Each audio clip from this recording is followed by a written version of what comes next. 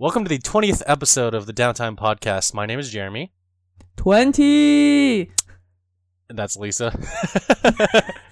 Hi, everyone. Hello again. Happy Friday. We're recording on a Friday this week. Yeah, first in a while, I think. Actually, Yeah, because we usually... yeah. Yeah. Actually, have we even ever recorded on a Friday? No. Wait, well, yeah, we did. There were a couple episodes where we recorded on a Friday after hours in the office. Oh, that's what... Yeah. Yeah, but like not That's what you here. mean. You know? Do you want to announce some exciting news that we have? Some new things with the podcast, actually. Yas. We are officially on iTunes. Yay! So, if you are a SoundCloud user or a Podbean user that happens to have an iPhone or uses iTunes in some manner, you can now download the podcast and enjoy. Yeah, it's on iTunes basically. So please give us a listen, spread the word. We'd love to hear more from you guys. That's crazy. This podcast has grown so much since we started. I know. It'd be cool. And by the way, yeah. this is the 20th episode. I know. 2-0. That's a milestone. 20. We're almost legal to drink. Except we already are. Yes. I mean, the podcast is. Oh! not okay. us. Not us as people. Yeah. I mean, the podcast. That's what you meant. Yeah. Yes. Thank you, everyone who's listening and supporting us. And we're just gonna go up from here and do what we love. And hopefully you'll follow us in the process. Yeah, please send us questions, comments. We'd love to read them out loud, and we love hearing your feedback, and we love hearing questions, and we love answering your questions. Yes, which, by the way, we do have a question at the end of the podcast. But if you're interested in sending something in, go ahead and go to the website, triangle-c.blog, and then you can send a question in the contacts. You can even set, and it also has the email posted there, or you can go to any of the platforms where we have the podcast and either send either write a comment or a DM. Yeah, you can go to on the website. There's a tab that says Downtime Podcast, and if you click on that, there's a link to all of our platforms. Were there any other announcements aside from that? Or no? No, not Okay. at this moment. Okay. So Yee. we could talk about stuff we're playing right now. Before we get into the dirty deets that is Yakuza Kiwami, do you want to talk about Skyrim, your Skyrim adventures? Okay. There's a few things that I discovered about Skyrim that I didn't really look much into for the PlayStation version, but I will do eventually. For one, I've noticed for the first time, and it's so hard to see because the text is really small on the menu, there is actually a mod section where you can add mods. You know, I heard about mods being available for Skyrim on consoles, but I didn't know what it was going to be like, and I didn't hear any other information outside of the fact that you might have to pay for it. See, that's what I'm thinking. I think you have to pay for the mods. I know that in the PC game, of course, you can just download your own, or you can like make it through the community. Yeah. I also know that there's mods that you have to buy, and I think that these mods may be Bethesda owned. Ah, there's the catch. I know. So you can't have like Legend of Zelda weapons and fight Master Chief while like flying head crabs are falling from the sky. So that's what I'm going to find out eventually this weekend. I'm going to see what happens. I'm going to see what kind of mods are available on Skyrim. Because it would be really cool. There's so many things that I see in PC videos that I want to try to do. I heard that there's this mod, and I'm sure many people who play Skyrim would agree, but the spiders are really creepy in this game. Mm-hmm. And I'm sure they were also creepy in Oblivion or Morrowind. Yes, they were. It was gross. Yeah. And hairy. They're hairy. It's like, They're ugh. gross, they're hairy, they're like spiky, really odd colors. It freaks me out. And I know that there's a mod that exists where you can turn all the spiders into bears. I haven't played Skyrim, so I don't really have a comment on the spiders. Yeah. Sorry. I going back to the mods a little bit. I think my favorite mod from Skyrim that has come out is like turning all the dragons into Thomas's tank engine. Oh, that's actually really funny. There's like in the opening scene when you're about to be beheaded, there's like a roar that's supposed to happen, but you're like doot doot, like what was that? And like Is it the theme song? No, yeah. You hear like doot doot, and then you're like what's that noise? And then like it's nothing. Continue, and then they continue, and then you see like a train fall down, and it's like dun dun dun dun dun dun dun. I'm like, oh my god, this is the best like, mod ever. I gotta watch a video for this, but I imagine that does it just like roll around and like what a train does? Yeah, I mean, yeah, it breathes fire or ice or whatever. It breathes fire. Yeah, it's like a train that breathes fire. It's just really funny. Oh, that is so awesome. Because it has the eyes moving around. Yeah, you have to look it up. It's so funny. It's, okay, yeah, I'll check out that video. On the topic of dragons were annoying before, but I've reached a level now where I can hack at dragons and kill them. And I don't know if it necessarily takes away from the game, but dragons I feel are a lot easier to take care of than I expected. Like, I'm close to level 20 now. I almost thought that I'd have to be, for example, like a level 30 or 40 to like really, really take down dragons. But especially because I've been grinding on different abilities and whatnot, dragons aren't as threatening as I expect them to be, especially for a game like this. I mean, I'm sure after a while, you know, the enemy that you fear eventually becomes something that's easy to take down once you figure out how to take it down. Like, like Gyros. Which, to be honest, I'm not really doing any real strategy to take them down, which is why I'm like, huh. That's how Gyros is telling me about in Breath of the Wild, the Guardians, which are like one of the hardest enemies to defeat in the game because they can like one-shot you. He doesn't mind killing them. Like he avoids them because they're a nuisance, but he figured out how to destroy them now. So he's just like, yeah, I'll take them like one-on-one. Let's go. Yeah, and I've also exploited the system so I know how to level up all my abilities in such a way. On top of that, in Skyrim, I'm starting to visit more cities, and I'm realizing how big the map is. I don't know how many goddamn cities are in here, but I see no end to this game. Oh, yeah. In all honesty, now that I'm expanding and now that more side quests are leading to more cities, it feels infinite, and I know that it's not in this game, but holy shit. Yeah, I mean, Bethesda games are really good about doing that in general, like making the world feel really vast and open and like endless almost. Like honestly, all Bethesda games you could play forever and still not continue the main quest. I haven't been doing the main quest for a while. I did finally train with the Dragonborns, but now I have to find a horn for the Greybeards that were on that mountain training me. And I don't know what this horn does, but the mission was I went to this city to get a horn, and this horn would complete like the final task of my training for Dragonborn. But what happened is I completed the dungeon and the horn was missing. And I got a note on the altar, the final basement of the dungeon, that says, "The horn's not here, meet me at this place."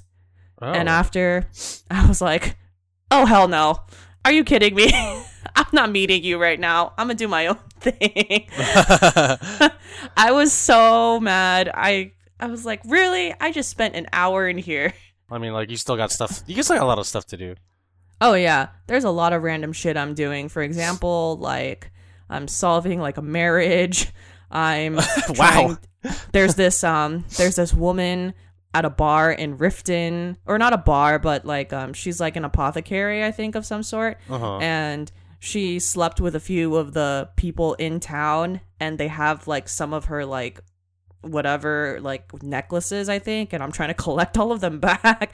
I'm doing like a lot of really random ass missions, and it's fun. Very cool. I mean, like that it's endless almost in that sense where obviously the side missions will end. But like you can get a lot of mileage out of them by like, you know, taking your time. Oh yeah, because I'm taking my time, I'm leveling up my abilities a lot.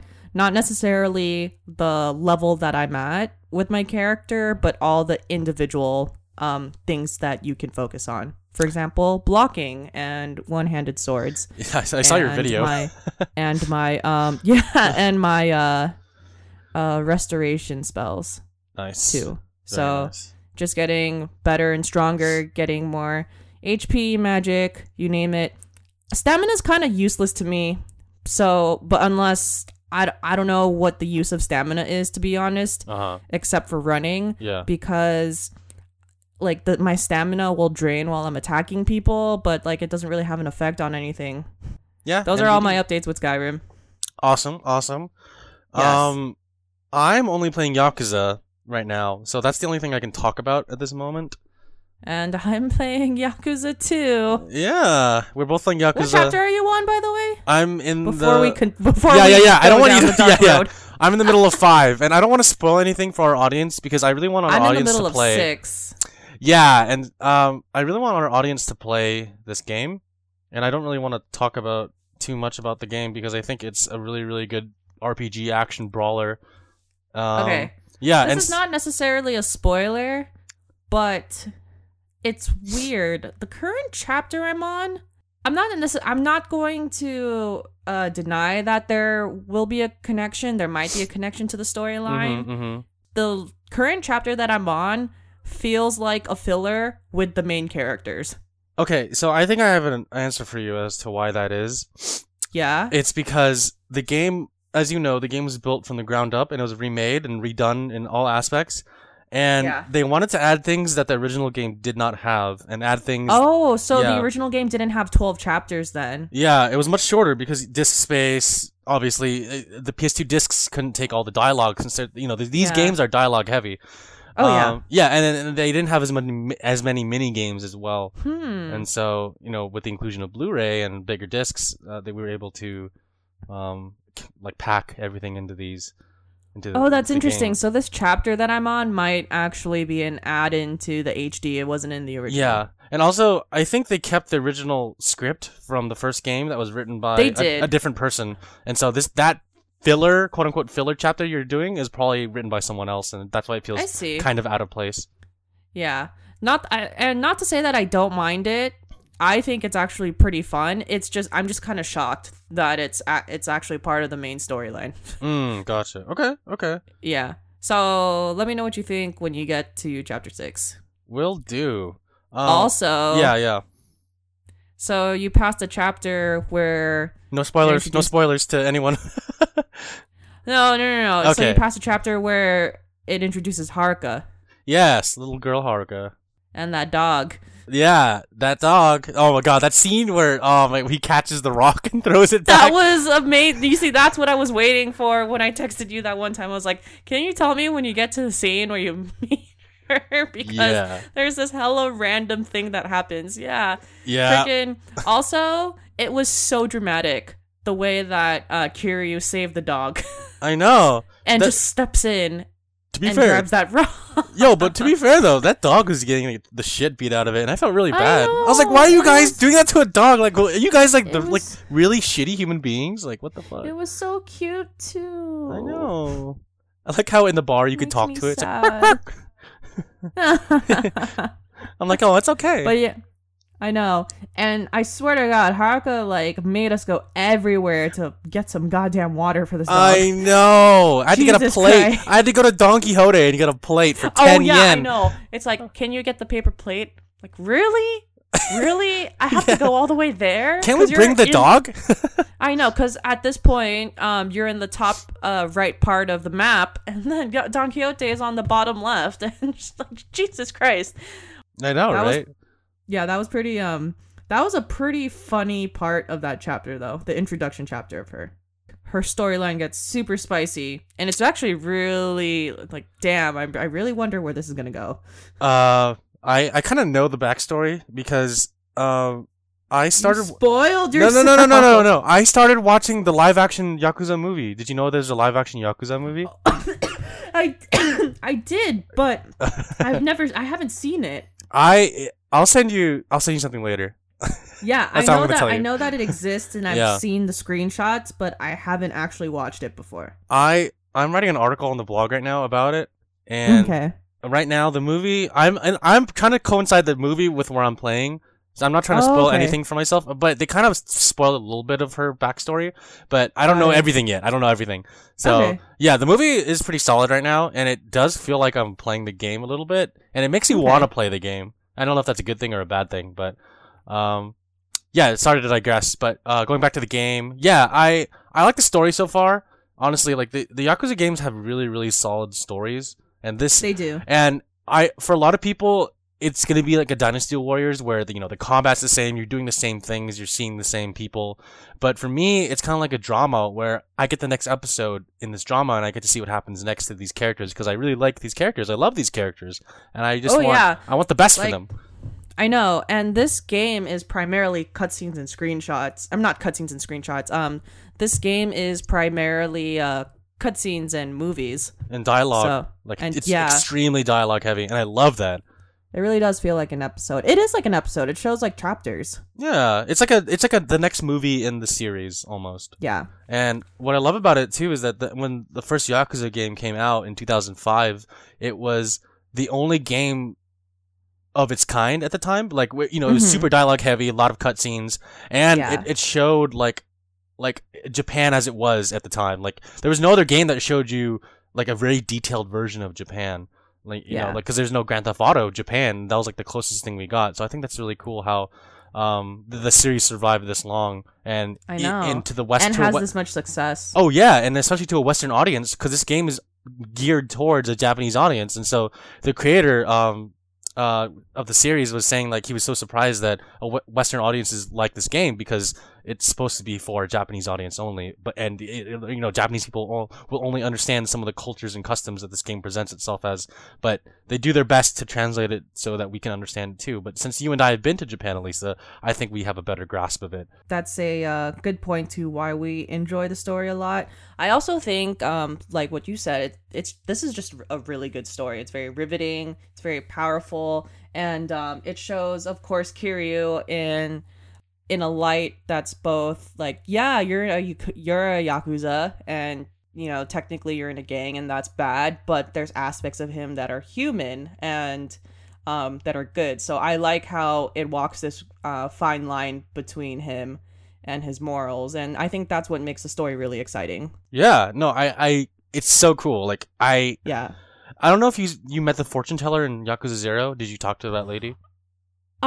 So I haven't met the fortune teller in Yakuza 0, but I have met the hand reader in Kiwami as a sub story.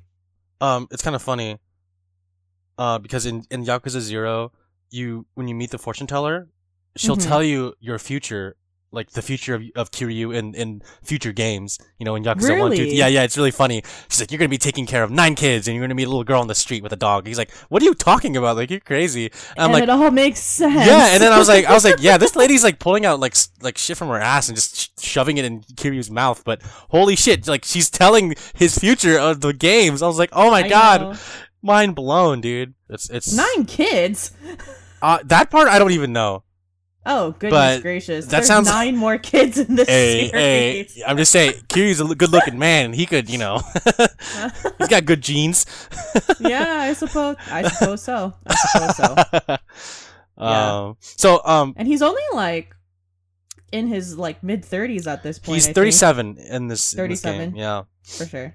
So a funny side fact. I was playing this game with our mutual friend Yuri, Elisa, Mm-hmm. and she's from Osaka. And so, as you know, Majima's from Osaka as well. And Correct. I was playing a scene where I was about to fight Majima because, the Majima everywhere mechanic. And he was speaking, and she's like, what the hell? Like, he has like a weird accent. I'm like, what do you mean? Like, isn't that the Kansai accent? Like the Osaka Kansai accent? She's like, no, it's not. It's like they hired a guy from Tokyo to pretend to be someone from Osaka. And he's like, what the heck is this? I'm like, oh man, I don't even know. I'm just playing the game. Oh. So it was really interesting to get that perspective of like the kind of actors they use, because some American actors have British accents, or like Yeah. have play characters that have British accents, and to us it may seem like, oh yeah, that's what a British accent should sound like, but to British people they may be like what is this, like why are you trying to pretend to be British? Whereas it's just kind of funny because like when you're playing a video game you don't really think about that stuff either, but when to have a native speaker listen to like someone trying to speak their native dialect, it gets to the point where you're like, oh, it puts perspective into the characters and maybe the mind of the producers and developers of the game. That's really, I honestly didn't think about that. In fact, it actually slipped my mind a bit that they would make Majima have a Kansai accent. I just completely forgot about that. Yeah.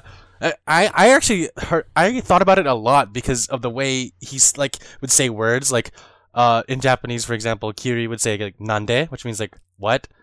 Yeah. And then Majima would say Naiyan, which means what, but Yeah. with a Kansai accent. And hearing the You're two right. speak, I Yeah. did notice that. yeah, after a while, the both of us, we didn't really care because we were just playing the game and we were so enveloped in the story and trying to listen to what Yeah. they were saying that it just like slipped our minds. But yeah, like he had a really thick Kansai accent in Yakuza 0 and of course in Yakuza Kiwami. But when I talked to Yuri about it, she's like that's not Osaka Ben at all. Like it's just fake. I was like, oh, that's kind of cool that you could determine that or decipher that. Yeah.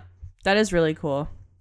Speaking of Majima, holy crap. When they say Majima everywhere, Majima is actually everywhere in this game. Oh my god. Oh, it's Holy so crap. crazy. Okay. It's actually it's actually really, like, it's really hilarious to me. Yes.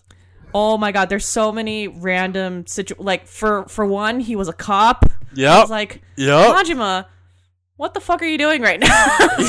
And he would frisk you too. I'm like, what the? I know. And then like the first times I actually didn't have a weapon on me, so I didn't engage in battle. And every time I just happened to pass by him, Kiryu was just like, "What?" Yeah. He's like, what do you want? Like, what could you possibly want right now? For real. And though. I thought that was like that was freaking hilarious. And then, oh my god, the stupid bar. Oh yeah. He's I like, got to that part. Yeah. He's like, the guy's like, yeah, come try the new bar. I was like, what the hell is this? Yeah. Oh yeah. And you thought it was a random sub story, right? Yeah, I was like, Someone I'm wanted ready. to go to your I'm bar. ready. Yeah. And then and then all of a sudden you ask for a drink and this fucking Majima is right in front of you and all of a sudden he's a bartender. Like, where did you come from? But I gotta say, I missed him wearing the tuxedo like that because that's what he wore in the previous game. It's gonna get crazier. Like, have you ever done the hostess clubs yet? Those No, like, I haven't. minigames? I Okay. haven't yet. I've Okay. actually I'm like hoping I can walk into a hostess club and it's exactly the same thing as Yakuza 0 where I'm managing my own hostess club. I did one, and you're not managing it. You're actually a Damn. customer, and yeah, you have to pay a Okay. lot of money, just like in real life. I've never been to a Dang. hostess club in real life, but they make you pay a lot of money, and I'm like, I dang, see. is this what it's like in real life? If you think about it, in your hostess club in 0, some people will pay like over 1 million yen or like 3 Yo. million yen at a time. Which is Damn, like I wanna- around like $3,000. I want to play the hostess club again. You That should was go. such a fun- You should go. That was so fun. I might play 0 after this. Yeah, I know. I actually went back to 0 yesterday with my friend. Isn't it? Yeah, It's, and we played pool. Yeah. It really crossed my mind in the middle of Kiwami if I should 100% 0. I don't know yet though. I'm We'll almost there, but there's a lot of stuff I have to do that's kind of challenging to get. see. Yeah. So So we'll see. We'll see how I feel. yeah, same here. I Same. know. What's your Also, Go ahead. oh, what's up? What's up? I was gonna say what. Well, I want you to finish your thought, and then I'll ask you like another question related to Kiwami.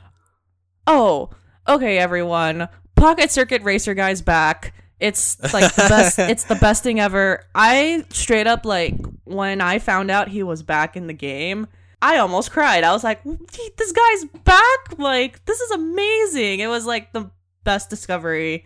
All of the little things that they added from 0 are really, really cool. The only gripe I have is that they don't have Outrun and Space Harrier from Zero, like the classic Sega games. Like you can't play those. I actually haven't been to the arcade yet. I have. So And there's a card game you can play with this little kid, and it's basically like Yu-Gi-Oh or Pokemon. oh, And I won't okay. spoil it. I won't spoil it, but you're gonna be like, So it, like, what so the it fuck really am I is playing? like based in like the 2000s. It is. And Okay. when you play the game, when you play the card game, you're gonna be like, what the fuck am I playing? Like literally, you're gonna be in a Okay. weird way. I'm not gonna spoil it for you, but I want you to try it, Okay. and then I want you to text Got me it. like, what the fuck is this? Okay. Sounds good. By the way, is there dancing in this game? I walked into the club and I did a sub story to help a girl out at the club, but is there an actual like club game? No. Oh, guys, Sega, come on. That was What only in is- the other one because they had disco. Oh my god. You can club here. I know. Sega, I'm very disappointed right now. This is unacceptable and you are disappointing a lot of fans right now. I am disappointed. Yes. But I was gonna ask you, like, what's your favorite mini game so far in Yakuza Kiwami? Oh, it's clearly karaoke. Karaoke has always been my favorite minigame in Zero, and it still is my favorite minigame in Kiwami. And I appreciate all of the remixes of the games, or of the previous songs, as well as some of the new stuff. Because the remixes are like of the time. I was like, oh my god, this know. song sounds like it's from 2005. Like what? Yeah. And Bakamitai has an acoustic flair to it. Number one song in karaoke, Bakamitai. Number one song in karaoke. Which exactly. which translates to English as I am foolish. What happened was I played the first song I went to was Bakamitai because I wanted to play karaoke again because I like it too. It's not my favorite one. My favorite is actually Pool, and I'll kind of talk about that later. But I wanted to do karaoke, and so I did Bakamitai, and I was expecting like the cutscene where he's like in the bar alone, like saying Bakamitai. I was like, oh my god, I want to hear that. And so when it faded to white and showed him, he's like in the bar alone. I was like, oh yeah, what's the picture gonna be? I was like, holy shit, that's Pocket Circuit Fighter and Kiryu, and they're like arm in arm. I was like, oh man, that's pretty cool because it was like a screenshot from Zero. That was so. I don't even know. I loved it though. Yeah, it was so great. I don't even, but it was amazing. That's all I have to say. Oh yeah, no, totally. So then after that, I went outside and I went to Theater Square and I saw these two little kids like, oh, we should go Pocket Circuit racing. I'm like, oh yeah, they still have this back in the game. And so I went to the Pocket Circuit Stadium and here like, yo, or whatever he said. And I turned, I'm like, oh my god, it's Pocket Circuit Fighter. He's here. So it was a 2-for-1 punch. Like I got to see the karaoke with the old picture and then I saw him. I'm like, yo, the feels. So what happened was, remember when I texted you that I ran into him outside of the Pocket Circuit Racing stadium? And you know how you told me to go karaoke after? Yeah. So I actually I ended up going karaokeing after. Oh, wait, in real life? And no, in the game. Okay. And that's how I discovered that, and that's how I discovered the picture. And I was like, this bitch. Oh my god. You're like, This fucking Pocket Racer guy is everywhere. I'm honestly, I'm hoping there's more. I really hope there's much more to do. I haven't tried Pocket Racing yet, which I will try, and I want to, I'll try the Hostess Club, and I'll see if I like it or not, but It seems too expensive, especially how you get much less money from defeating goons and thugs. So we'll see what happens. Yeah. One thing to say about the Pocket Circuit Racing. Remember that screenshot I sent you of Kiwi saying like, "Hey, yeah, that was awkward," and he's like smiling. Yeah. That relates to the Pocket Circuit story that I'm not going to tell you about, but I will tell you. Did you finish it already? I did not finish it because there's a part that I can't beat.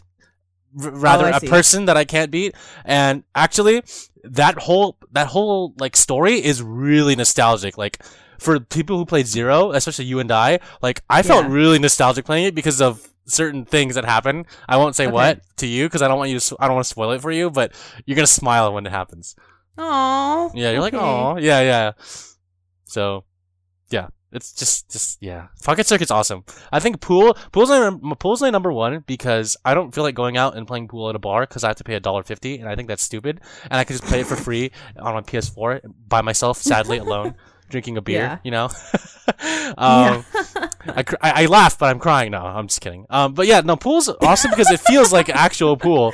And but my second favorite is probably Pocket Circuit Racing because it's fun to customize your car and just like race. Mm-hmm. Yeah, that's it so far. Yeah. I want to try darts at some point. Oh, darts are so hard. Yeah. I'm curious about that, so I will check that out soon. For sure. That's all I have to say about Yakuza right now. Yeah, it's once again still fun. I think my next goal is the next time we talk. Well, next week we're not going to talk about Yakuza, but the next time we do talk about it, I want to be close to finishing the game. Oh man. Okay. I don't know if I'll be there yet either. Like, we might have okay. to Then hold I'll up. take. Wait. Tell me where you think you're gonna be, and then that's what I'll do. And then I'll just play Cabaret Club at Yakuza 0. Oh, okay. Because okay, yeah. I think I might just get up to 7 or 8 because Okay. because next weekend I'm shooting that thing, and I'll be busy like translating it and like Okay. editing it, so I don't think I'll be able to get to it for a little while. Oh, okay, got it. Yeah, you might just plan ahead of time to play the Cabaret. I would say get Okay. up to like 7 or 8 for you, Elisa. Okay. And then we could be on the same page and talk about it. Okay. Yeah, sounds sorry good. that you won't be able to finish it. It's all good. The chapters Yeah. are a lot shorter anyway, so it's actually a lot easier to digest and get through. Yeah. I mean, at this point, yeah. I can just find Majima and level up and be a monster by the final battle, so it's all good. Yeah, no, seriously though. Yeah. Yeah. Like I was in 0, I was so leveled up that it was like a really awesome battle at the end. Yeah, it was great. I loved Yeah. it. If I could just play all bosses in Yakuza 0, I'd totally do it again. I know, they were so epic. Oh shit. sorry. I guess that's so this is my final note about Yakuza. To a degree, I think that the lead up of the boss battles in 0 are more epic. Yeah. Granted, I'm only on chapter 6, so we'll see what happens. There's less boss battles where it's singly just one person you're fighting against. Yeah. Either like a big boss or a mini boss. Yeah. But it's Cool. all good for now. Yeah. I really like the story and I like the gameplay of Kiwami right now. I miss the old Sega games because I grew up on a Genesis, and just seeing Sega games is really nostalgic for me. But I did see Sonic the Hedgehog in the arcades. I was like on like posters and like Oh, okay. decals. Yeah, I'll check it out soon. yeah. So I was like, oh, that's cool. And also the when you get when you earn CP and you can get those upgrades from Bob Utsunomiya. Mm-hmm. You know where Bob is, right, in the beginning? Yeah, he's Yeah. at the bottom of the map. Yeah, at the gate. Also, I don't even know the story behind him. He's just there and he gives you free shit. I'm like, okay. No, I think that's all I know too. But I just wonder, like, why is he dressed like a clown? Like, why does he have to look like that? It's just Because weird. it adds flavor. Yeah, that's true. but some of the upgrades are called Gotta Go Fast, and that's obviously a Yeah. reference to Sonic. I see. Yeah. Okay. You want to move on to news? Gaming news? Yeah. So we have some quick gaming news for you today. 2 days ago, Nintendo Direct happened, and a lot of games that I would have just never expected to be on Switch are coming out on Switch. And it's kind of blowing my mind how they've really expanded and are including all these new games. Yeah, one of them was NBA 2K18. One of them is, I think, WWE 2K18 as well. Yeah, that means Nintendo's really pushing it with their hardware, which is awesome because Yeah. it's about time they get not serious games, because obviously a lot of games are serious games, but like more mainstream games that people are mainstream games, but still you can play against other people and and versus them in some manner. Yes, exactly. There's actually a Resident Evil game coming out on the Nintendo Switch. Is it Did you see that? Revelations? Yeah. I actually own that on the 3DS, and it's actually a really solid Resident Evil game. Nice. Yeah. I think I even saw that freaking if Skyrim isn't on enough platforms, Skyrim's now also coming to Switch. Yeah. I'm groaning not because I hate Skyrim. I'm groaning because Bethesda keeps remaking and rehashing Skyrim on every console ever. It's basically Skyrim to them is Resident Evil 4 to Capcom because Resident Evil 4 is literally on every console since the GameCube. It doesn't make any sense. It's like why? Why do you have to keep doing this? Okay. Yeah, okay. I mean, it was in the trailer, to be honest. Skyrim was in the trailer for the Switch before it came out. So, I'm not really surprised that it got officially announced. Yeah. But still, there's a lot of fucking Skyrim to spread around. Yeah, in different versions, Legendary Edition, whatever. Like, come on. Whatever. I'm gonna buy it eventually, guys. I'll buy it and play it. I'll mod it so hard that it'll only be Thomas the Tank Engine dragons flying around. The one game that interested me on this list, I don't plan on getting a Switch actually. At least like not for the next 2 years. I don't plan on getting a Switch. But Xenoblade Chronicles 2 interested me because I've actually never played that one. I don't even know the series. I just know that the main character is Shulk. Is that correct? I think so. Because he's a character in Super Smash Brothers. Yeah, because I read when the first Xenoblade came out, and I think in like 2009 or something like that, I was reading the description and watching a few videos on it, and it's a JRPG that interests me that I've always wanted to try, but it was on Wii before. Right. I just never had a chance to play it. And of course, Xenoblade Chronicles 2 is coming out on the Switch. But I'll probably watch some videos on it because it does look interesting to me. Yeah, it looks like a cool franchise. I've never played any of the games, but if they remaster it or like port it to the Switch or whatever console, that I own that's Nintendo based, I think I'll try to play it. I just remember Shulk has a lot of quotes in Super Smash Brothers on the what is it, New Super Smash Brothers, whatever, Super Smash Brothers Wii U and 3DS, and he's like, I'm really feeling it, and my cousins and I would joke around and just say that to each other, like, I'm really feeling it. So that's all I remember about Shulk, is that he has yellow hair, he has a giant pink or purple sword, and he says, I'm really feeling it. With a British accent. I'm like, all right. And he has like a red armor suit, right? That's right. He is the main hero of the game. Yeah, he is. And also in the Nintendo Direct, they showed the Super Mario Odyssey trailer, another trailer. Oh yeah, I saw that. And they had Mario shirtless running on the beach, and he had nipples. It was weird. They showed his nipples. I saw that too. That was nipples. They were staring at me, his nipples. They were staring at you. How did that make you feel? It made me feel weird, actually. I don't want to do that ever. I don't want to look at it ever again. And no. You don't have to. Thanks, Doc. No, yes, but like no you, but like you, I don't think I'll buy a Switch for another year or two, at least until they release the next version of the Switch. Yeah, because I already know they're gonna make a one with a bigger screen or whatever. Yeah. For me, I just don't want to spend money on a new console at the moment. That's all. Yeah, it's a lot of work. Yeah, it is a lot of work. Buying a new system is not really in my budget right now. I'm kind of happy with what I have. Same. Do you want to talk about Okami HD? Yeah.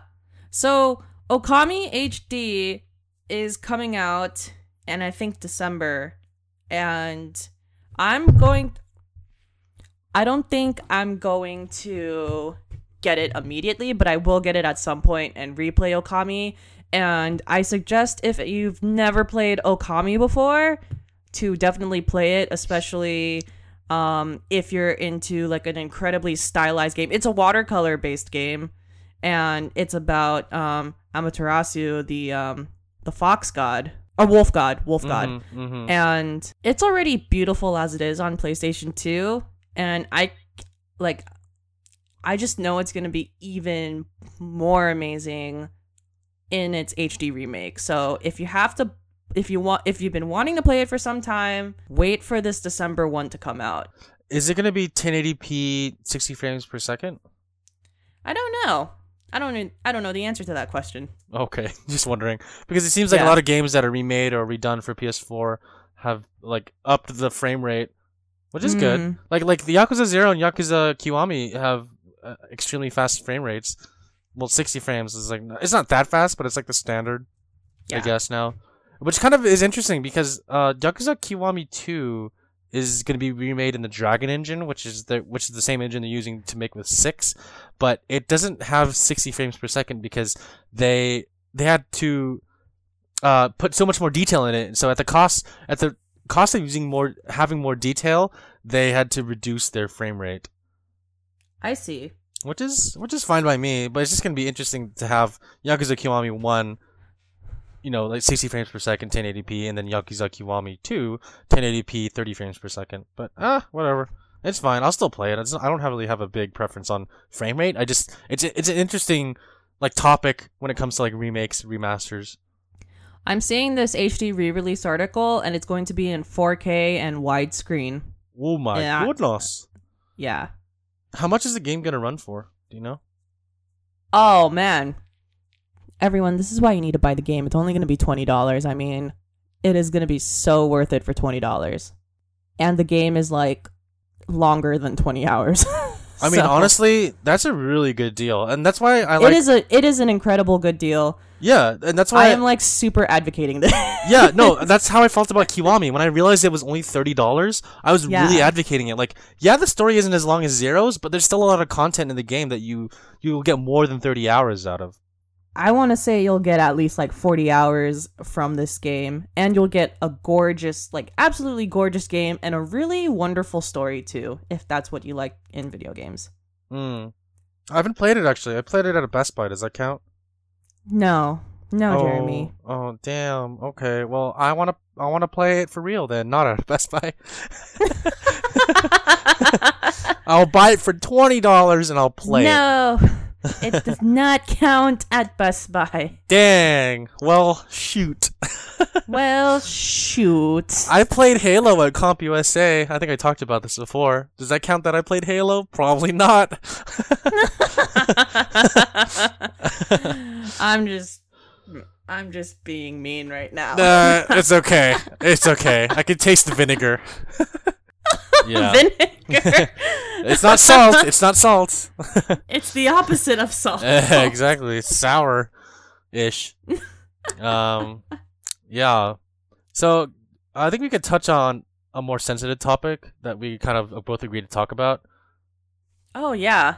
I just want to preface this before and say that we should try our best not to give our personal opinions on what the matter should be. More of a let's play devil's advocate and talk about both sides on a professional level, if anything. All right. I'm Yeah. totally down for that. Yeah. You can introduce us to the topic. So on September 10th, 2017, that would be last Sunday. Do you know the time? I do not know the time. I do not know the time. I was surprised you know the date. I just remember because the news came out that Monday, and I was like, what happened the day before? Because I don't really follow. Oh, okay. So, PewDiePie, the biggest YouTuber in the entire Which, by world. the way, I didn't know he was the biggest YouTuber in the world. Oh, yeah. No, I knew he was popular, and Yeah, I knew yeah. he was a popular live streamer. I just never knew he was that popular. Holy Oh, shit. yeah. He has 57 million subscribers, over like 1 billion views on YouTube. Yeah. And as you know, or if you may or may not know, when you reach a certain subscriber count on YouTube, YouTube will send you a plaque with your channel name and like a gold, silver, or bronze, I think. Like That's actually kind of plaque. cool. It's called a play button. It's the YouTube logo, but like in like a gold, silver, bronze color. Got it. In a glass case, which is kind of cool too, that you can hang on your wall. PewDiePie has the only one, I think it's a platinum or ruby version of that, and it's the only one in existence because they had to create it specifically for him because he reached 50 million subscribers. Holy crap. Okay. Yeah, so he has that. Anyways, I digress. So PewDiePie on Sunday was live streaming a game called PlayerUnknown's Battlegrounds, which is basically think H1Z1 meets Battle Royale meets DayZ. So DayZ and H1Z1 and the War Z are all like very similar games, survival horror games. Okay. But they for H1Z1 they included this mode called Battle Royale, and it's exactly that. It's based on the Japanese movie Battle Royale, where you get dropped into a location like an island or something, and you're forced to kill the other players. And so this game called PlayerUnknown's Battlegrounds is exactly that. You're dropped into an island with 100 players, and you have to kill each other until the last man standing. So PewDiePie was playing this game, and he was with his friends, and you could do team battles where a team has to you get with like 3 other people, and then you have to like battle other teams. It's still 100 players on the map.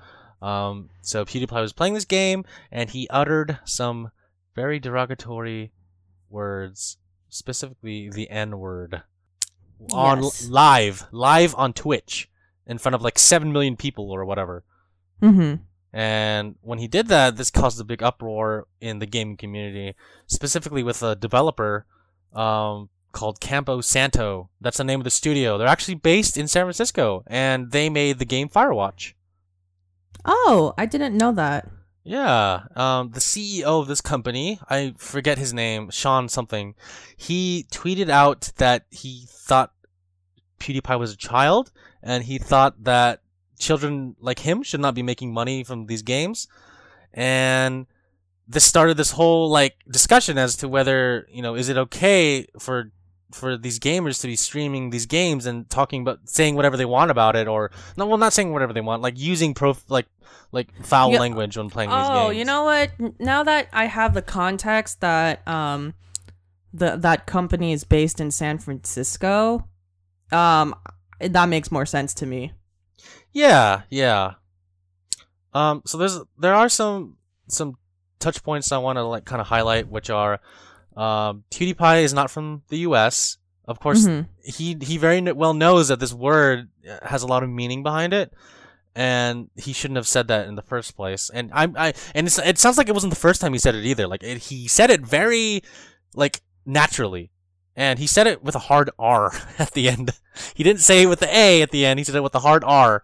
And that's the one that has a lot of like meaning to it, and that it goes back hundreds of years, to a time when our country was not as developed as it is now. Yes. So I just want to point that out, that he's not from the US. I'm not taking his side. I'm just giving a point to say that he was well aware of the consequences. Mm-hmm. But he still said it anyways. I mean, the counter argument to that is like, yeah, he was playing a game. He was in an intense firefight with another player, and when you're playing a game, you don't really think about what you're saying, and you just blurt out words, stuff that comes to your mind. Like when I play a game, I was like, oh fuck, shit, I just play and I say whatever. Like I'll say some stupid shit sometimes, and usually no one's around, thankfully. But yeah, so. There's that too. There's that in the fire. What do you think about that so far, Elisa? All right. There's actually a few points that I want to touch on this. And I guess I'll start off with this one. First one being that not directly related with PewDiePie, but just online multiplayer in general. There is a very good reason why I don't go online a lot when I play games. And I think that the crowd that and not to generalize everyone, because of course obviously not everyone is like this, but a lot of people though who play online are pretty offensive. Yeah. And whether or not they say like actual derogatory words, or whether or not they're like cursing your mom to die, or like really like crazy things, I'm just kind of like, oh god, I'm gonna stick to my single campaign because this is kind of weird. Yeah. So this is like a culture that's kind of been created with online multiplayer, where because you're anonymous, so to speak, and because you're not directly next to that person, you can say whatever the hell you want. And it's been perpetuated like that, not just in gaming, but in general. Like, that's just the feeling of the internet. You have anonymity that protects you, for the most part. It's true. Yeah, I mean, you look at these like 12-year-olds playing Call of Duty, or like or even playing. I think the most toxic community would probably be, in my personal experience, would probably be League of Legends. Like, Oh people, God. people on there could be extremely mean to each other. Like, Yes, even for doing I the agree. stupidest I things. absolutely agree with that. It's like, why the fuck are you going jungle? Like, you should be down mid. Like, why are you doing that? It's like, yo, like, just communicate with each other. Like, why do you have to be mean about it? Just be nice. And like, Yeah. like you said, they can say that without remorse because they don't know who you are and you don't know who they are. So you could say whatever you want to them, and if they get butthurt, like, you may never ever see them again. Exactly. And that's And- just the type of culture that the internet has created, henceforth, what online gaming has created. Yeah, it's a byproduct of both. Yes. And it sucks because I will- there are nice people on the internet. There are, but Yes. they're too few 100%. and I've far. actually met, like, for example, I don't know why. So sorry to digress, but Yeah. Grand Theft Auto Online has some really awesome people. Like, Oh. of all the games that I've ever played online, that one in particular, like, wow, all of you people are kind of cool. Like, I'm surprised that that a game like Grand Theft Auto isn't like creating much more meaner people. But Oh. Well, it's like like there are like a lot of people who don't do that online. Well, are you talking about PS4 online or PC online? But well, technically, when For I had Grand Theft Auto online specifically. PlayStation. Okay, because in my experience, I've met a lot of hackers. I've met a lot of mean people because they could do whatever they want on PC since it's easily Oh, I moddable. see. So I've actually seen the other side of that coin. On PS4, That's I understand that it's a little bit laxer, and because people can't mod Yeah. it and people can't hack into it because it's a console game. For the PC version of the game, people like hack it and like there are like empty servers where there's just one guy, and I enter into the server and he like immediately kills me with an explosion in my safe house. That Like how? That makes a lot of sense. I know that a lot of people like to hack PC games and online games on purpose just to get other people in trouble and banned as well. Yeah, it happens. It happens. So- like they'll shove like $10 million into your account. And you're like, okay, I have a lot of money now, and then it'll say that you've been banned because you have too much money in Yeah. your account for for an undisclosed reason. Like you suddenly had this amount of money in your account. How did you do that, or whatever? Yeah. So, yeah. Yeah, I see more of the negative side since I play primarily PC games. But since I've gotten to the console, Since I don't play primarily, for sure, I guess console is like a different horse then, because obviously there are a lot of games where you do experience like the much more louder offensive people, but there's actually like a lot of games in my experience on console where I'm like, oh, you're not that bad. Nice. Well, I'm glad you had a positive experience. Yeah. I guess I just pick and choose now because I'm like, oh god, I'm not dealing with this kid is how I feel Yeah, half the yeah. time. And it's why I play with Um, friends majority of the time. Yeah, I feel the same way. I think it's more fun playing with friends since you guys can all communicate with each other. You I already agree. know who they are in person, and if someone screws you over, you know it's a joke and it's not something that's Yeah. like a hate crime, I guess, in a video game. Yeah. Exactly.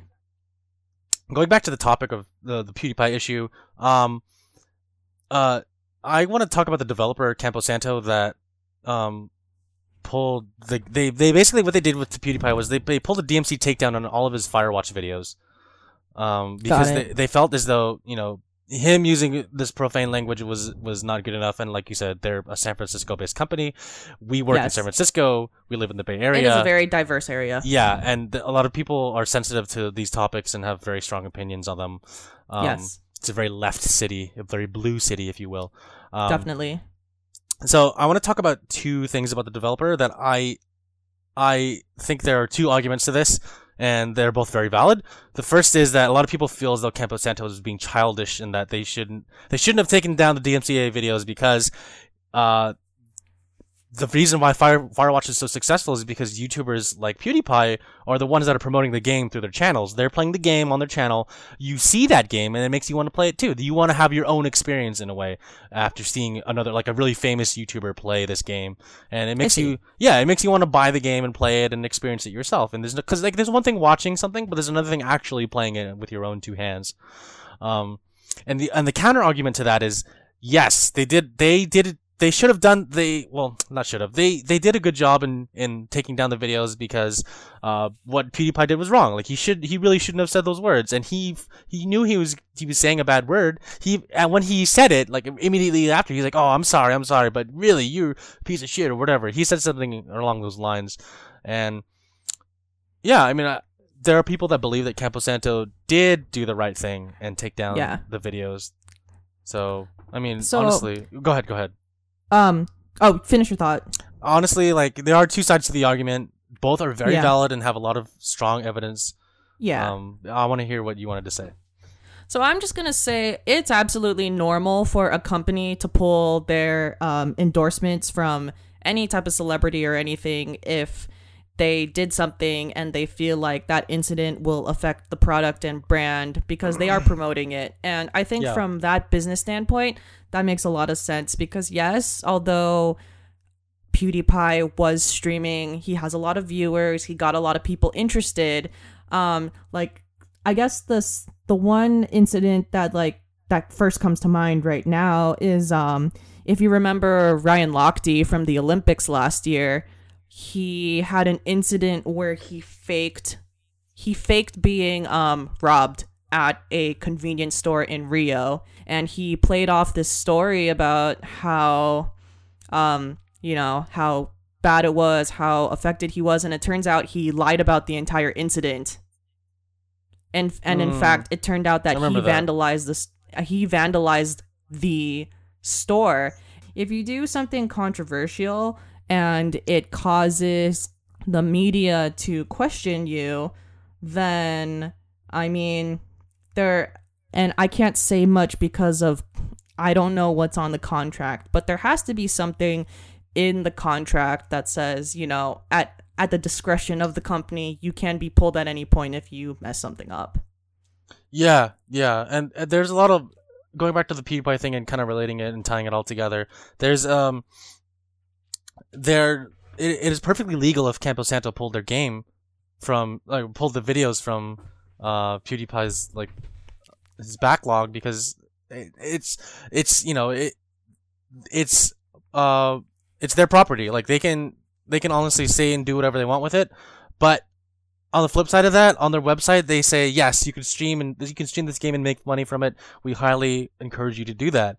And so it's like, which side will you stand on in this issue, Mm-hmm. Because honestly, it'll determine the future of streaming and the future of video games.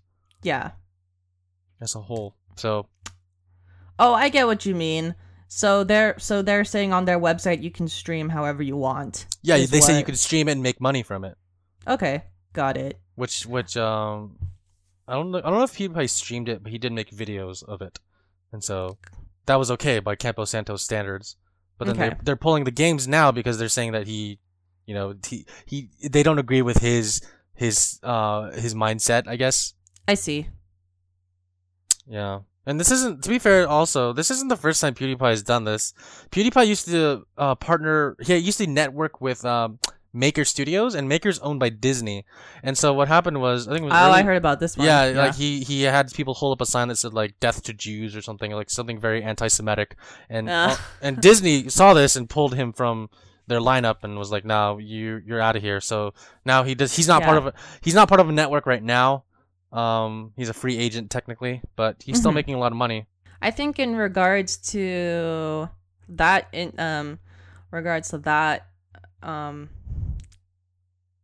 actually, I think that covers a different topic. Yeah, no, it's a whole different issue. I just wanted to point out that this isn't the first time that PewDiePie has been in the spotlight. Like, he's like the most watched YouTuber in the entire world. Like, obviously there's a spotlight on him like 24/7 almost. Yeah. And if it was any other streamer or YouTuber that said that, like, no one would care.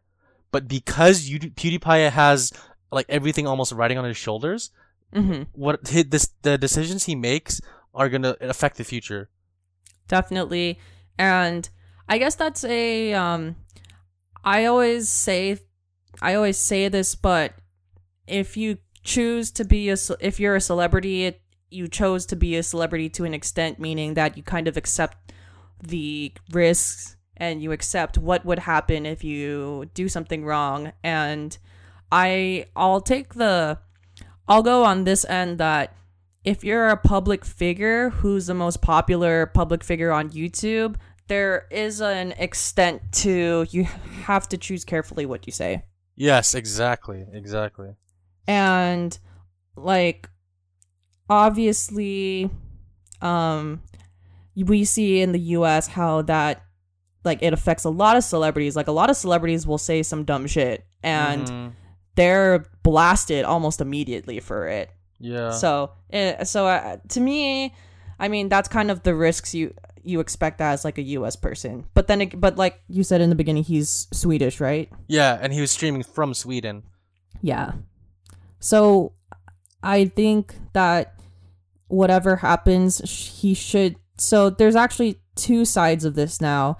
You're either upheld to the standard of a Swedish celebrity and what that means for him. And so he shouldn't get that much flack. But then you can also take the side that because you broadcast on YouTube, you are a global celebrity, which means that you have to consider all entities. Yeah, and again, your decisions will affect the world and the future of media, new media specifically. So, watch what you say. Yeah, that's all I wanted to touch on. I just wanted to address this topic since it's very relevant to us, and especially since we do this little podcast and we voice our thoughts and opinions, and I just wanted to put a very neutral perspective into the whole thing. I'm going to end this with another perspective and kind of see and I guess maybe challenge some people and viewers.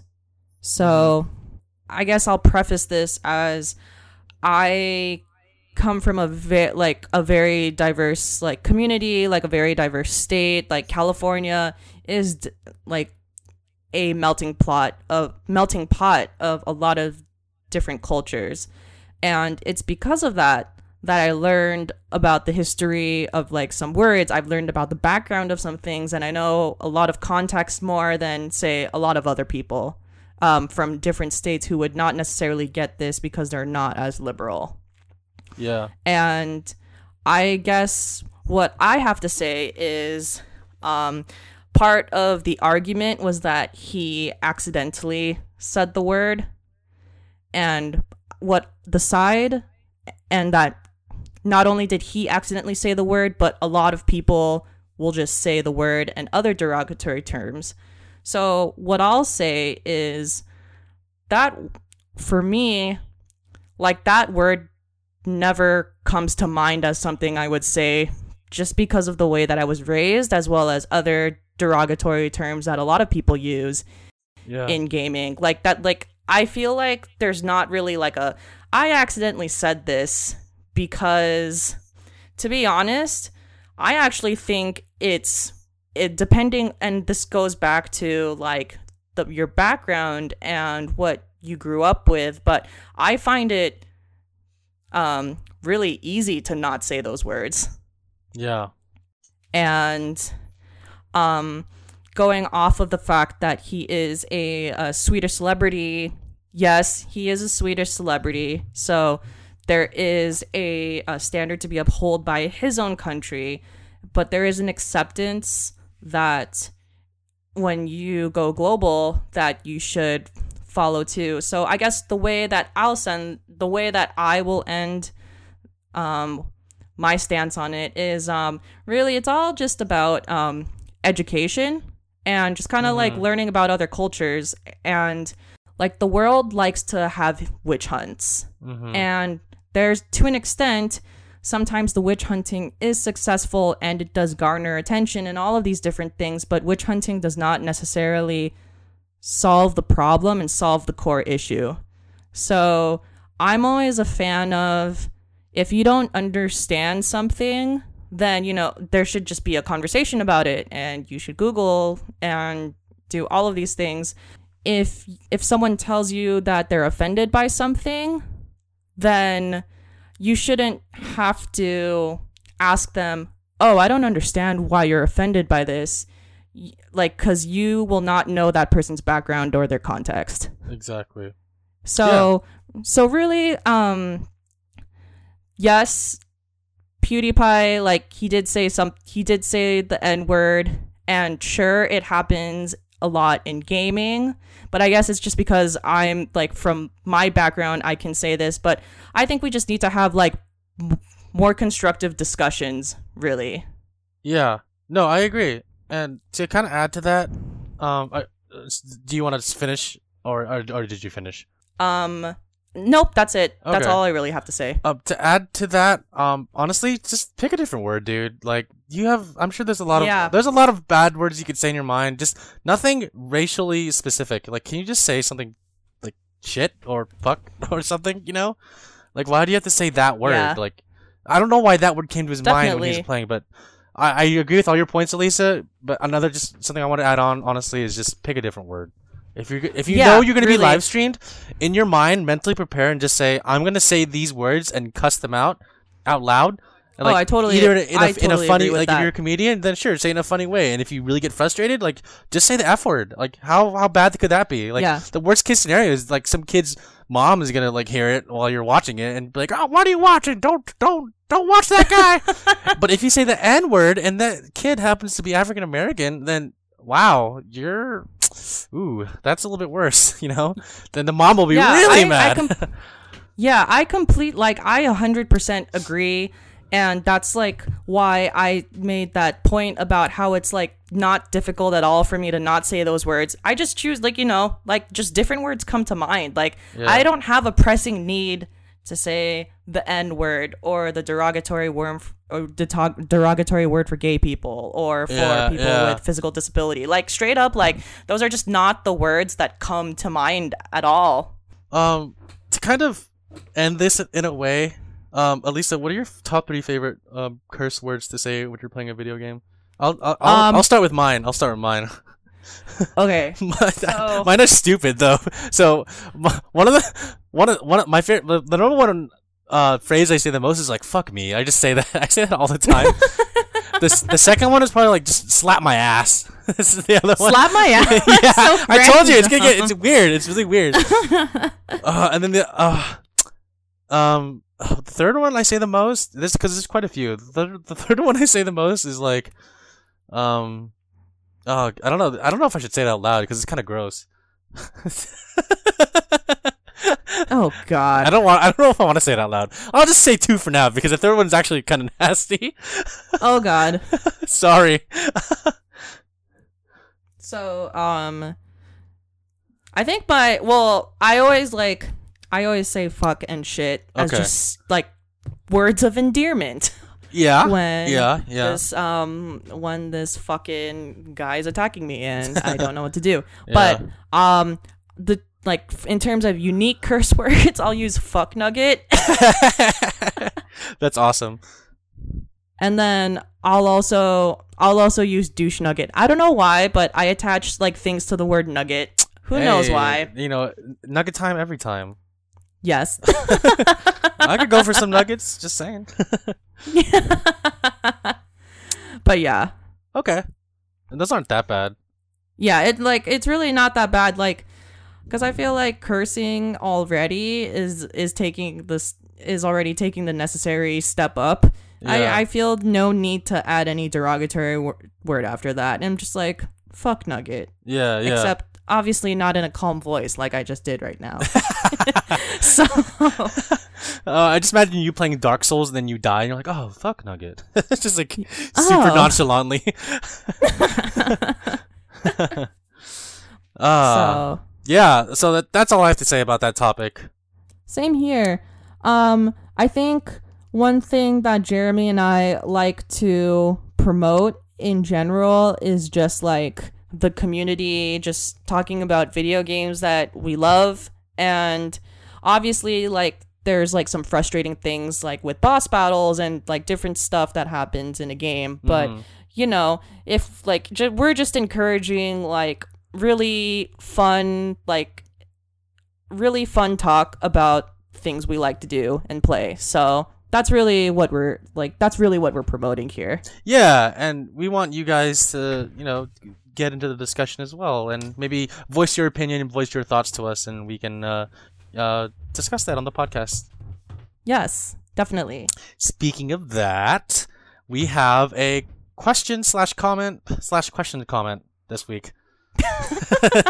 Yes, we have one question today, and it's a really long question. And I love it. I love it, honestly. Yes, and it was sent anonymously, but we just have to say, whoever sent this, like, thank you. Yeah. Like, super thanks. Honestly, thank you. Like, we really Yes. like reading. Again, we really like reading questions and comments, and my favorite are the long ones because it really gives us time to think and gives us something to think about and to answer.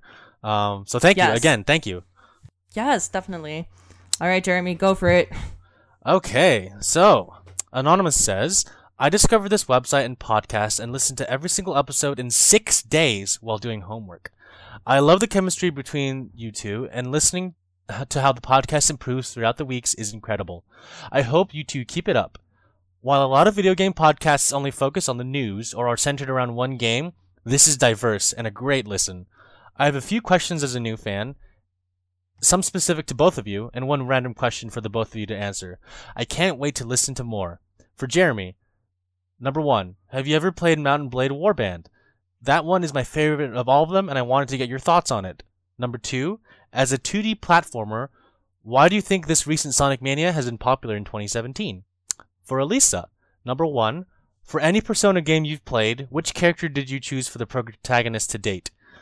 Number 2, do you feel any different as a female gamer? Do you feel that there are more expectations on you? And finally, a random question. It sounds like you two have careers, but when in college did you guys play this many games? I'm currently a sophomore and struggling to balance my studying and personal life. Any suggestions for fitting game time between everything?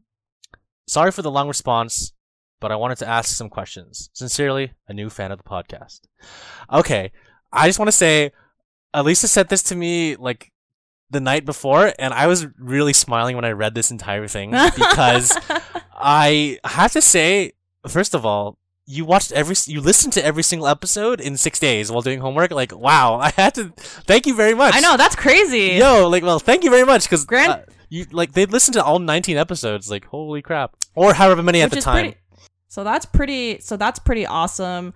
On Yeah. top of that, each of our podcasts on average, I think, go to like 45 minutes. Yeah, that's right. And so, wow, So 6 days.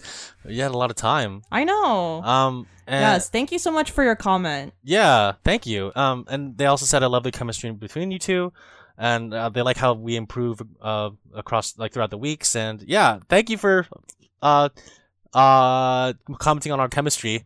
It's I think we have good chemistry too. We really like. It's kind of funny. It's because we're Aquariuses. Yeah, That's why. we're both born in the same month in the same week in the same year. So she's like 3 Yes. days older than me, literally 3 days older than me, and I think that's kind of crazy too. Yes. But yeah, I think that's why we have good It's chemistry. not because we're coworkers. It's because No, we're it's not. Aquariuses, clearly. And we're friends. We're also friends, Elisa. Yeah. um. We're Facebook friends. Which stop. means No, that we're no. best friends, actually. Yeah. Yeah. Let Facebook dictate everything.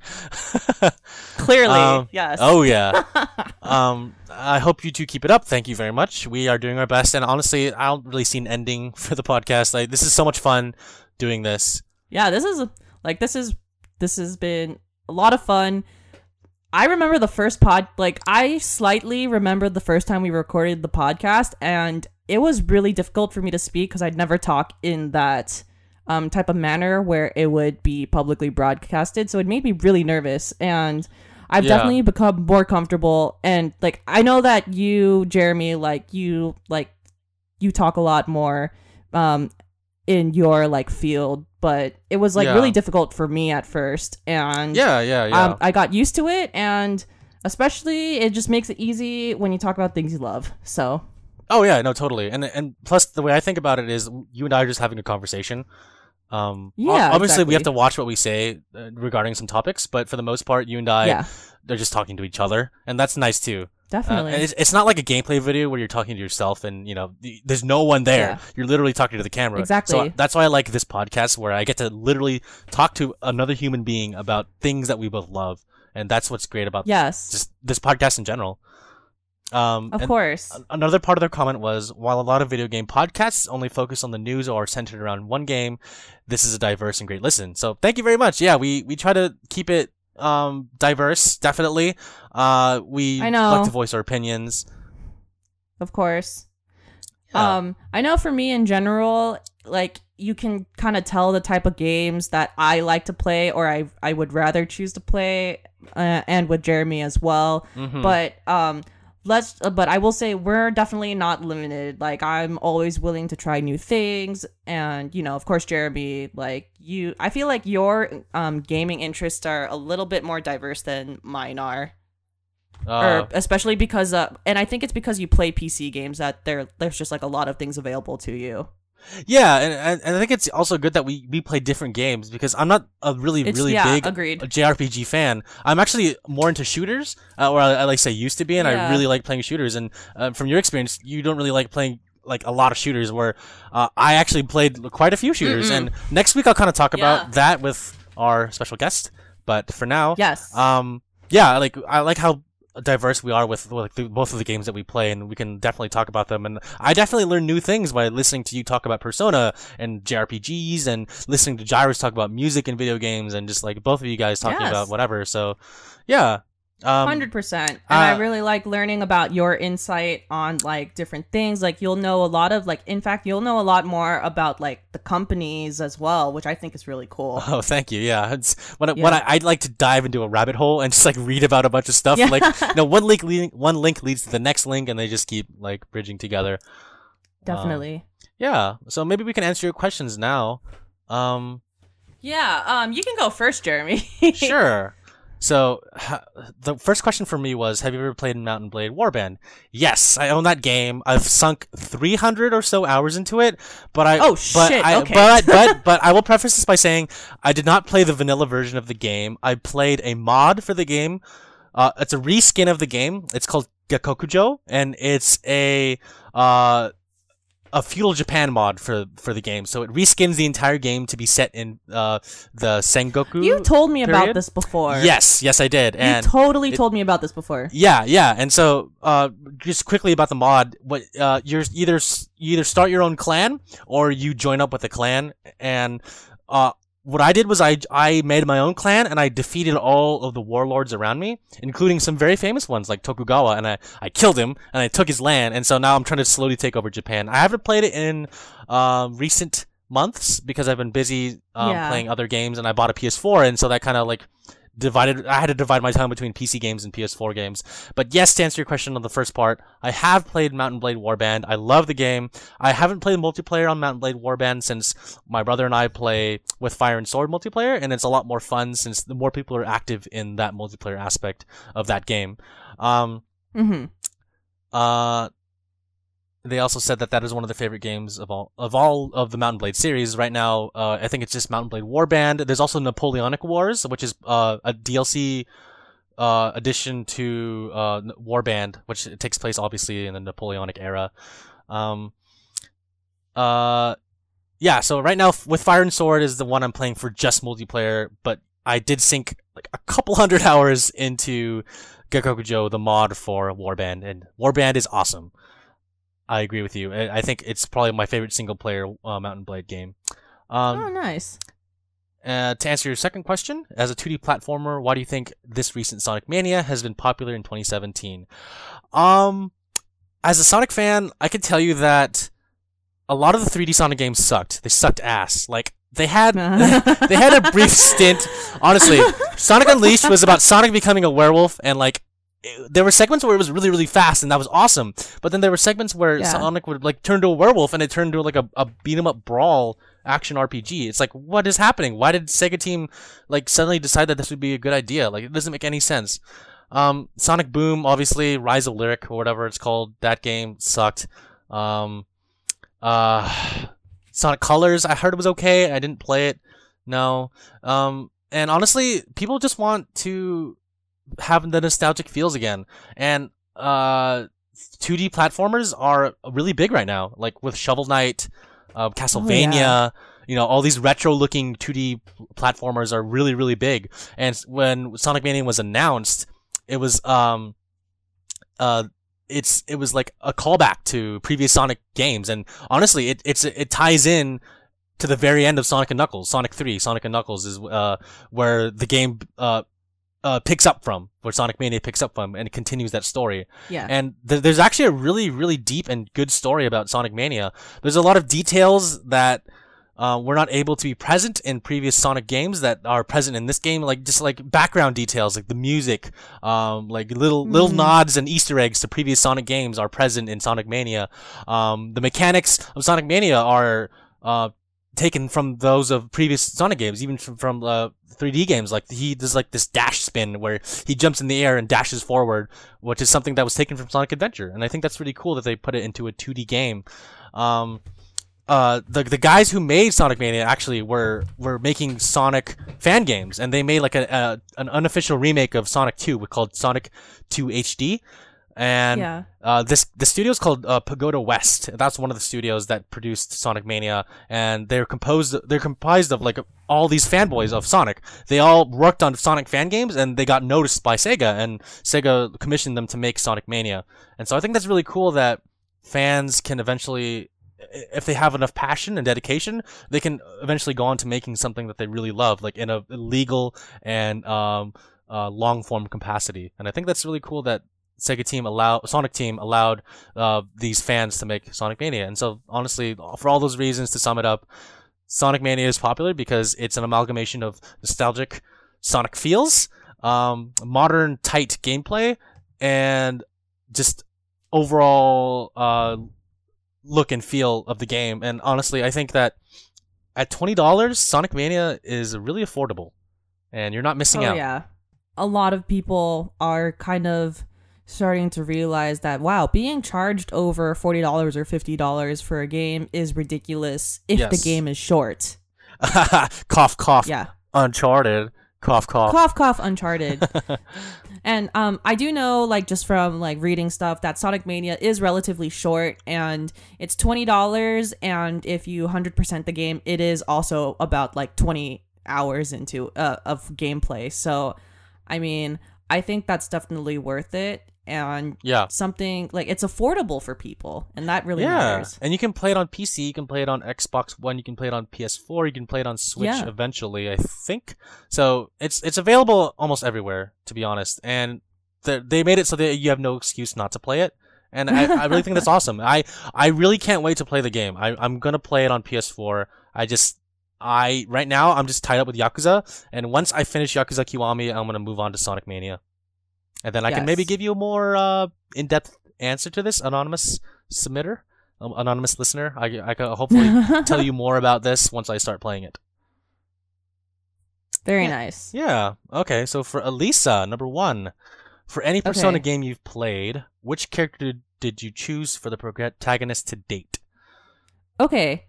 For anyone who just wants some context on that, when you play your year in Persona, there's a lot of female characters, and you're that your character's friends with, as well as when you have side missions and confidants. So when you have your social links, you can actually choose someone to be your girlfriend. You can choose 2 people. You can choose all of them. Like, I'm not fucking kidding. Like, you can actually choose a lot of people today. Very nice. But I went the monogamous route for both of the games that I played. And so I tend to, when it comes to choosing a bae, BAE, by the way, BAE. BAE. When I choose a bae, I typically choose the one who I feel like is most like myself, because I don't know, that's just like what I go for. Yeah. So in Persona 4, I ended up going with Yukiko. I wanted to choose Chie, because I think Chie really is the most like myself, but the only reason that I didn't choose Chie is because I low-key thought that she was way better with Yosuke than with my character Yu. And like, just like some context, like Chie is like a sporty character, and very like super, like a super go-getter type person. Is she really bubbly? Bubbly is not the right word because there's another character who's more bubbly called Rise, and she's like a pop star. Like Chie is definitely talkative, but not in a bubbly way, if that makes sense. Yeah. Yeah, and then I did choose Yukiko, who's a lot more quieter and like more organized and cares about her family and like cares about the inn that her family runs and all of that. But there's like so your side characters, your guy side character friends will never get with people, but like there's like some hints that clearly show that they like someone, and it seemed like Yosuke really liked Chie, so that's why I just never chose Chie, because like, man, I think those two would actually be cute together in my canon world. in your head canon? In my head canon. Yeah, so I'm yeah. actually not going to... I'm going to be the bro and not choose her. Okay. Persona 5 was a lot easier. It was Makoto all the way. Like, there was no other character, to be completely honest. Like, Makoto was like total bae. I just think of the blind girl from Yakuza 0. Oh, no. You know, I swear to God, this year, there's so many people named Makoto, like, in Terrace House, in Yakuza, in Persona. Like, holy crap, there's, like, this name is really popular right now. Do you know anyone in real life with that name? Just curious. No, I don't. Oh, I don't either. Okay, just sidebar. Okay, continue. Be our friend if your name's Makoto. so I can look at you and say Makimura Makoto, and then look at you. Oh my god. Just kidding, but yeah. Except not really, clearly. But JK. Sort of. Anyways, yeah. It was like a really obvious choice for me in Persona 5. And Makoto is like the class president, and she's like very inquisitive and kind of like although she has she starts off with a cold demeanor because she is class president and she's affected by a lot of the crimes that are happening, but deep down inside, like, she really cares about like the people around her. So like it would like, yeah, I actually really liked her character a lot out of all of the main characters. She does sound like a bae. Like, dang. Yeah, she is. Total bae. Oh yeah, like marriage material, right? Oh, this is clearly the girl in Persona that you're probably gonna marry. Sounds like, you know, right. if shit like that happened in real life. Yeah. Because I'll tell you the choices of people that you can marry in Persona. You can marry your homeroom teacher who ends up having a side job as a maid. What the hell? And I'm talking about those service maids that you hang out, that you can also pay to hang out with you. Wait, how old are you? In the game? I mean, I'm a high schooler. Yes, Wait, no, wait. I know. Oh no. I know. Jeremy, believe me, I know. This is This really is a weird. legitimate social link. You can have a relationship with your teacher. And your teacher is a male or female? She's female. Okay. Yes. Okay. You can have a relationship with a fortune teller. You can have a relationship with a news reporter. You can have a relationship with a crooked doctor who sells drugs on the side. Oh my goodness. I can't, like... And then there's also your classmates. But still, like, you have quite a choice of people to choose from. Okay. Yeah. Compared to Persona 4, where your choices were a lot more on the normal side. This one's like hardcore, like, you could date whatever the fuck you want. There's actually this really fun there's actually this so I'm sorry, I'm digressing. I'll go to the next question. No worries. There's a really, really funny side in Persona where it's Valentine's Day and you can choose who you want to hang out with. So of course, if you only chose one girlfriend at the end of everything, you'll just hang out with that girlfriend and everything's fine.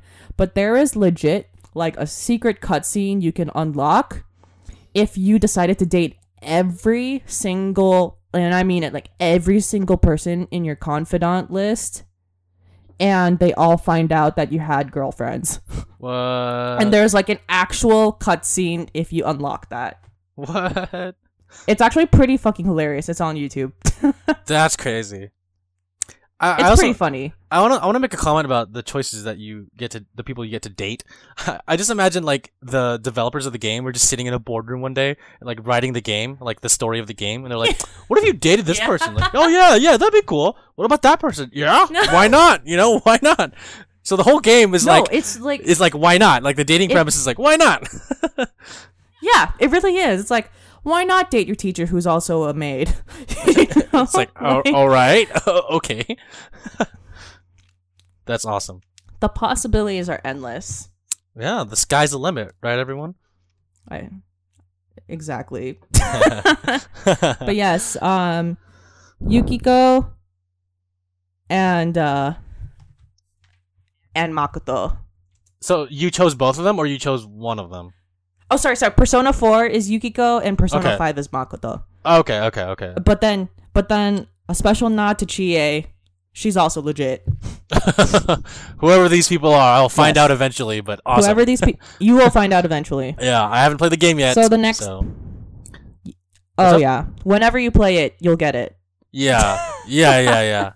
I want to make a I want to read you the next question, but I also want to make a comment on the next question after I read it real quick before you answer it. Sure, go for it. So number 2 for Lisa is: do you feel any different as a female gamer? Do you feel there are more expectations on you? I want to say that this is a very loaded question, but I love it, and I think Elisa will give a really good answer. So take it away. Oh my god. I hope I give a really good answer. I feel like this is a topic that can go on for a while, but I will try to give a very short answer. Yeah, please. So growing up, I really did feel really different as a gamer because, like, especially when gaming didn't blow up like it is right now, where it's easily accessible and you can watch a walkthrough by anyone, you can watch a live stream, you can do all of these things. When gaming was just kind of like in your own thing, and you had PlayStation mags and Nintendo mags, and you only had your console, and your friend brought your console over during like a middle school party, like, that type of culture. When that happened, it was really weird for people to find out that I was a gamer. And it kind of like oh, really? You play games? Like, the tone of voice was not necessarily like, oh, you play games? It was like oh, like as if that was, in growing up, it was never an outright like, oh, that's fucking weird. Why are you playing games? It was like oh, that's an interesting fact. Like, it was like treated like that.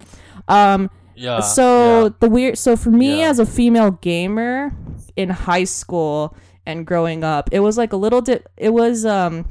was very different because my ex was also a gamer, as well as growing up, like my cousin, like one of my closest guy cousins, he also whatchamacallit, like introduced me to a lot of games. He introduced me to the PlayStation for the first time.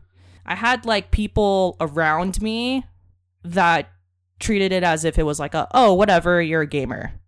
Yeah. We'll move forward to now, and there are female gamers out there who are like out there, and they're super public, and it's awesome that they blog and they write about it. Like on IGN, there's a gamer, Alana Pierce on IGN, and I really like listening to her commentary. And there's also a podcast out there called What's Good Games, and it's all female gamers who host that podcast.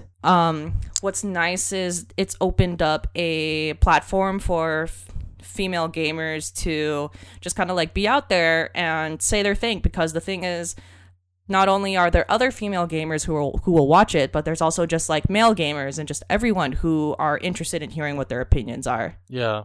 Real quick. So that being said, that is a much more positive take on how it feels to be a female gamer. So I'll acknowledge the other side before you talk. There are a lot of people who are very discriminatory towards female gamers, and who I'll say like they look down on you, and they kind of like you have to be held at like a higher standard to kind of play with them. And on top of that, obviously, like, and it kind of going back to what I talked about before, depending on your background, where you grew up, like how you grew up, you may not view females to like do this type of stuff. So it really is like an oddity to you, and you think that's not right. As a male, I think it's obviously on the flip side of that. I'm not discriminatory against anyone in gaming. I think gaming should be for definitely. everyone. Yeah. I just wanted to give a quick shout out to Ashley Jenkins and Mika Burton from Rooster Teeth, the No, because they're female gamers. They're female gamers, and they're very inspiring because they not only report on gaming news from Rooster Teeth, but they also talk about video games a lot, and they play video games like live streaming and stuff like that. And I think it's really awesome, and I think we need more female gamers in the spotlight when it comes to new media. Nothing in games is gender specific at all. Yeah. And this might be going way too deep, but like games have like really helped people out in such positive ways. Yes. And it helped me out in an incredible, like, it helped me out in a very positive way. It helped kind of like formulate who I am today. And yeah, I'm a female, and it doesn't really matter. So there's nothing like games are very gender neutral. Like, no one is telling you not to play this game, and female gamers are out there, and they are very, very awesome. Yeah, no, I agree. I'm talking to one right now. Well, thanks, Germs. You're welcome, Elisa. Yeah, and to kind of like add to this in a way, discrimination towards anyone playing video games used to be a really big thing back when I was growing up. Like, even as a male, like, people would discriminate. Doesn't matter what gender you were. Like, oh, you play video games? Like, someone asked me that one time in middle school. Like, what are you gonna do when you get home? Like, I'm gonna go play like some Sega Genesis or whatever. And they're like, oh, like, you play video games? Like, that's, oh, okay. And I was like, like, why is that weird?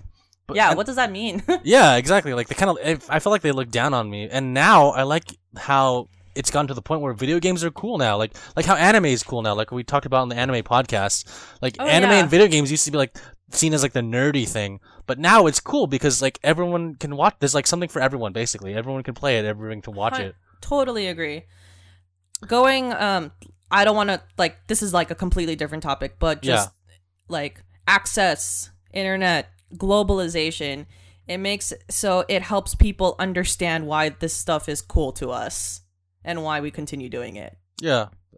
Team Internet. Team Internet. Yeah, all that stuff. Yes. So for the final question, it sounds like you guys have careers, but when in college did you guys play this many games? I'm currently a sophomore, and they're struggling to balance their studying and personal life, and they're asking, do they have any suggestions for fitting game time between everything?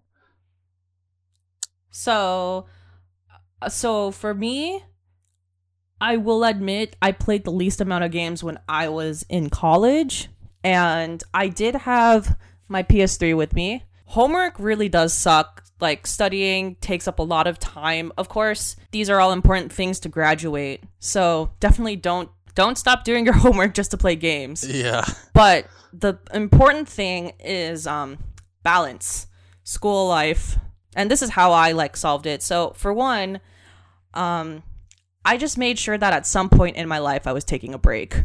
Whatever that means to you, whether it's playing a game for 30 minutes, playing a game for 3 hours on the weekend, like eating, like, doing whatever you have, just take a break, because it's not healthy to study all the time, and it's not healthy to dedicate your life to school. Yeah, no matter what your major is. Yes, no matter what your major is.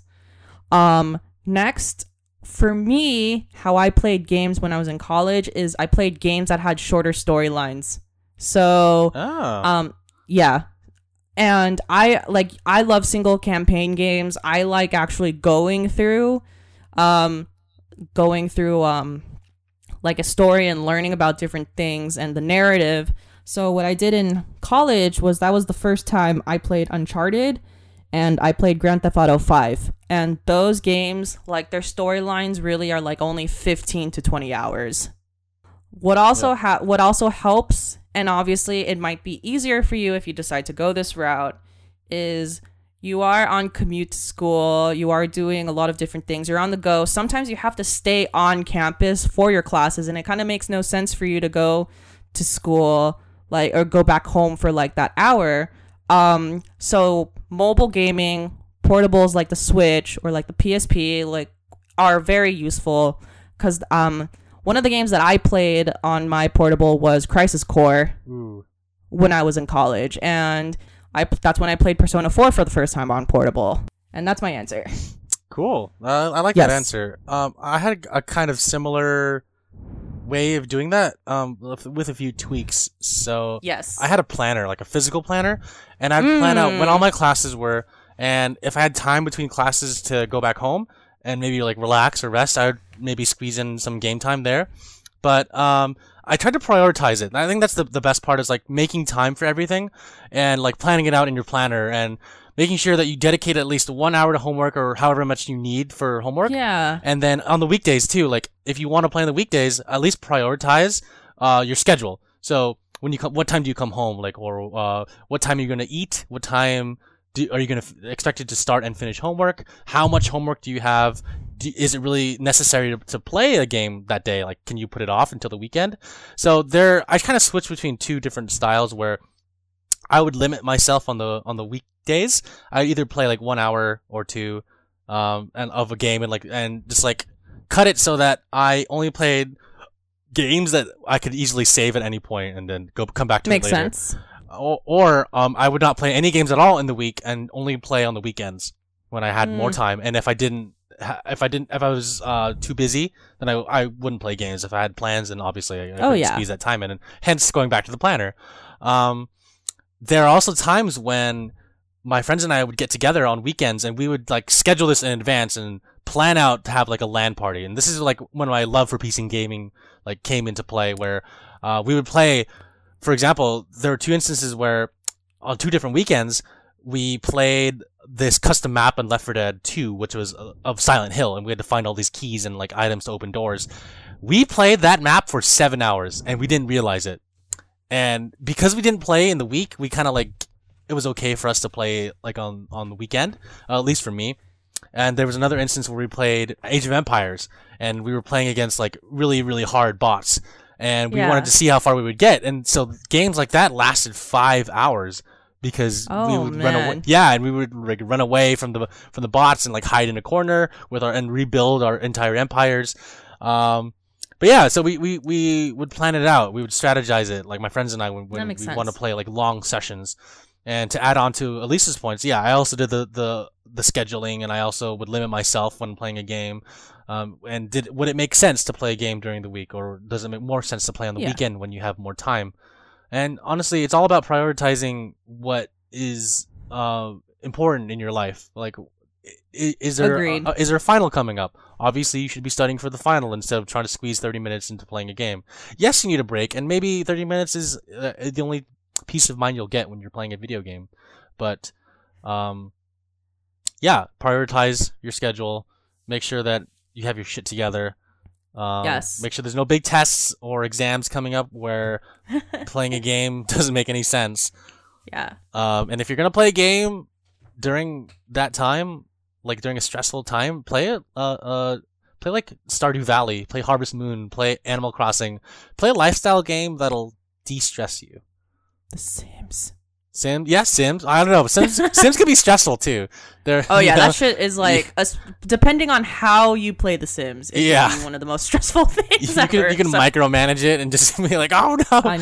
I know. Or like even Minecraft, like single player Minecraft is pretty relaxing creative mode where like nothing attacks you. You could just literally like when I was stressed out in college, I would play single player Minecraft and I would rebuild my hometown house from when I grew up as a kid, and I would rebuild that in Minecraft. And it was just really relaxing because I got to like try to remember what it looked like since I was so far away from home and I didn't really go home on the weekends or weekdays when I was in college.